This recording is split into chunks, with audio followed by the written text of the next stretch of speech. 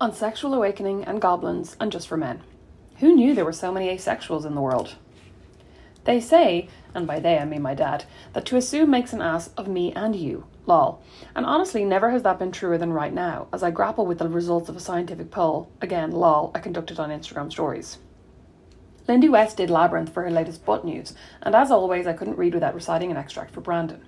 I love reading out loud, by the way. I think it's a throwback from primary school when it was my number one best, most impressive talent. My favourite thing to read out loud is this essay by Nora Ephron from The New Yorker, because it gives me the chance to dramatically pronounce a lot of Swedish street names in my best Swedish. The paragraph I read him was this. They get home and mean stepmommy doesn't let wet Merlin in the house and makes him go into the garage. This is foreshadowing for later in the movie when Jennifer Connelly doesn't let David Bowie's wet Merlin into her house. I'm so sorry. Am I arrested for writing that? I said she doesn't let him. The correct choice, to be clear. When I finished reading, Brandon noted through tears of laughter that he's never quite got the whole Bowie thing. He said the words Bowie thing. I would never be that irreverent. Did people actually find him attractive? He asked like an idiot. Like, is he sexy in that movie? He's not sexy. He's ridiculous. I was struck dumb. I was stupefied. I was disgusted by this moment of revelation that I have married a man who does not understand the allure of David Bowie. And I'm just getting over the realisation that I married a man who thinks a Cadbury's flake is only okay. Everyone fancies Bowie, I said with great authority. No way, they don't. I refuse to believe it, he said, which is very him of him, refusing to believe facts unless they come out of his own mouth. Ugh, fine, I said, I'll do an Instagram poll. I'm not the only one who found David Bowie sexy in Labyrinth, am I? I asked my adoring fans, most of whom were asleep as it was 10 p.m. in Indiana and 3 a.m. in Ireland, where 98% of my followers live. By the time we went to bed, I felt assured of my success. It's at 100% yes, I told him before we switched out the lights, and I've already got 2 messages from people who can't believe anyone would even need to ask. There is no sleep as sweet as the sleep of the smug, let me tell you. Well, the morning dawned bright and crisp and cruel as I checked in on my poll. As the Irish Massive woke up, they began to vote on my poll in great numbers. 6,259 people have weighed in on whether or not they found or find Jareth, the Goblin King, sexy. To my great chagrin, the tables had quite literally turned, with 61% of people now saying that no, they do not fancy Jareth. What is wrong with these people? I wondered aloud, barely swallowing my ire at this bitter defeat.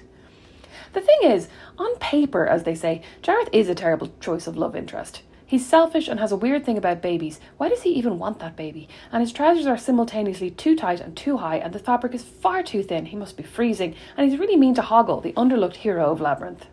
His wig is, quite frankly, ridiculous, and if you take a step out of the action for a second, the seduction storyline between Bowie and Connelly, the movie's stars, is totally fucked up, as Connelly was 16 when the movie came out, while Bowie was 39. I know it's a kids' movie with puppet goblins, but don't try to convince me that the sexual tension wasn't in there on purpose. What my poll has forced me to accept, though, is that there are 2 types of people. People who are not attracted to David Bowie in Labyrinth, and people who assume that everyone is attracted to David Bowie in Labyrinth. What? One follower DM'd me. I thought everyone fancied the Goblin King. Another. God, I really wished I was that baby. A third. Come on, his package was basically the lead role. My first love, himself and the Sheriff of Nottingham. The Sheriff of Nottingham, I exclaimed internally, as I was now being completely silent and trying not to draw attention to my poll-related defeat in front of Brandon. He, Alan Rickman, 44 at the time of filming Robin Hood, Prince of Thieves, and Bowie did indeed inform a lot of my pre-adolescent notions about who and what exactly a sexy man was. Clearly, they both spent a lot of time at the hairdresser, but the fact that Nottingham's hair was blacker than Mother Nature ever intended was neither here nor there. He was just so sexy. Marion was making a mad fuss over being forced to marry him. Surely it could have been way worse.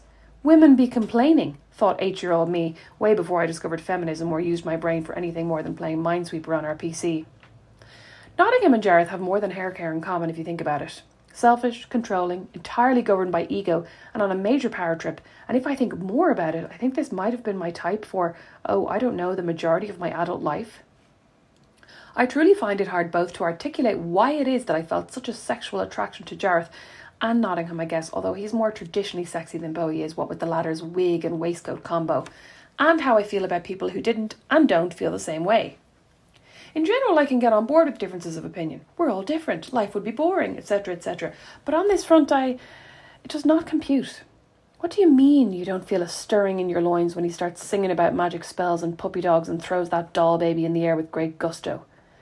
As an aside of sorts, my friend and former podcast producer interviewed Toby Freud, the Toby from Labyrinth, and it's funny to me imagining the baby from Labyrinth not being a baby anymore, but you should listen to him anyway.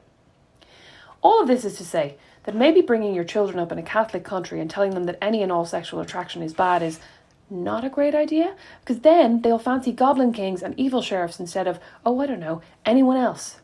This isn't my precise problem, because I will confess I fancy everyone, but they were just my first and most fancied movie characters.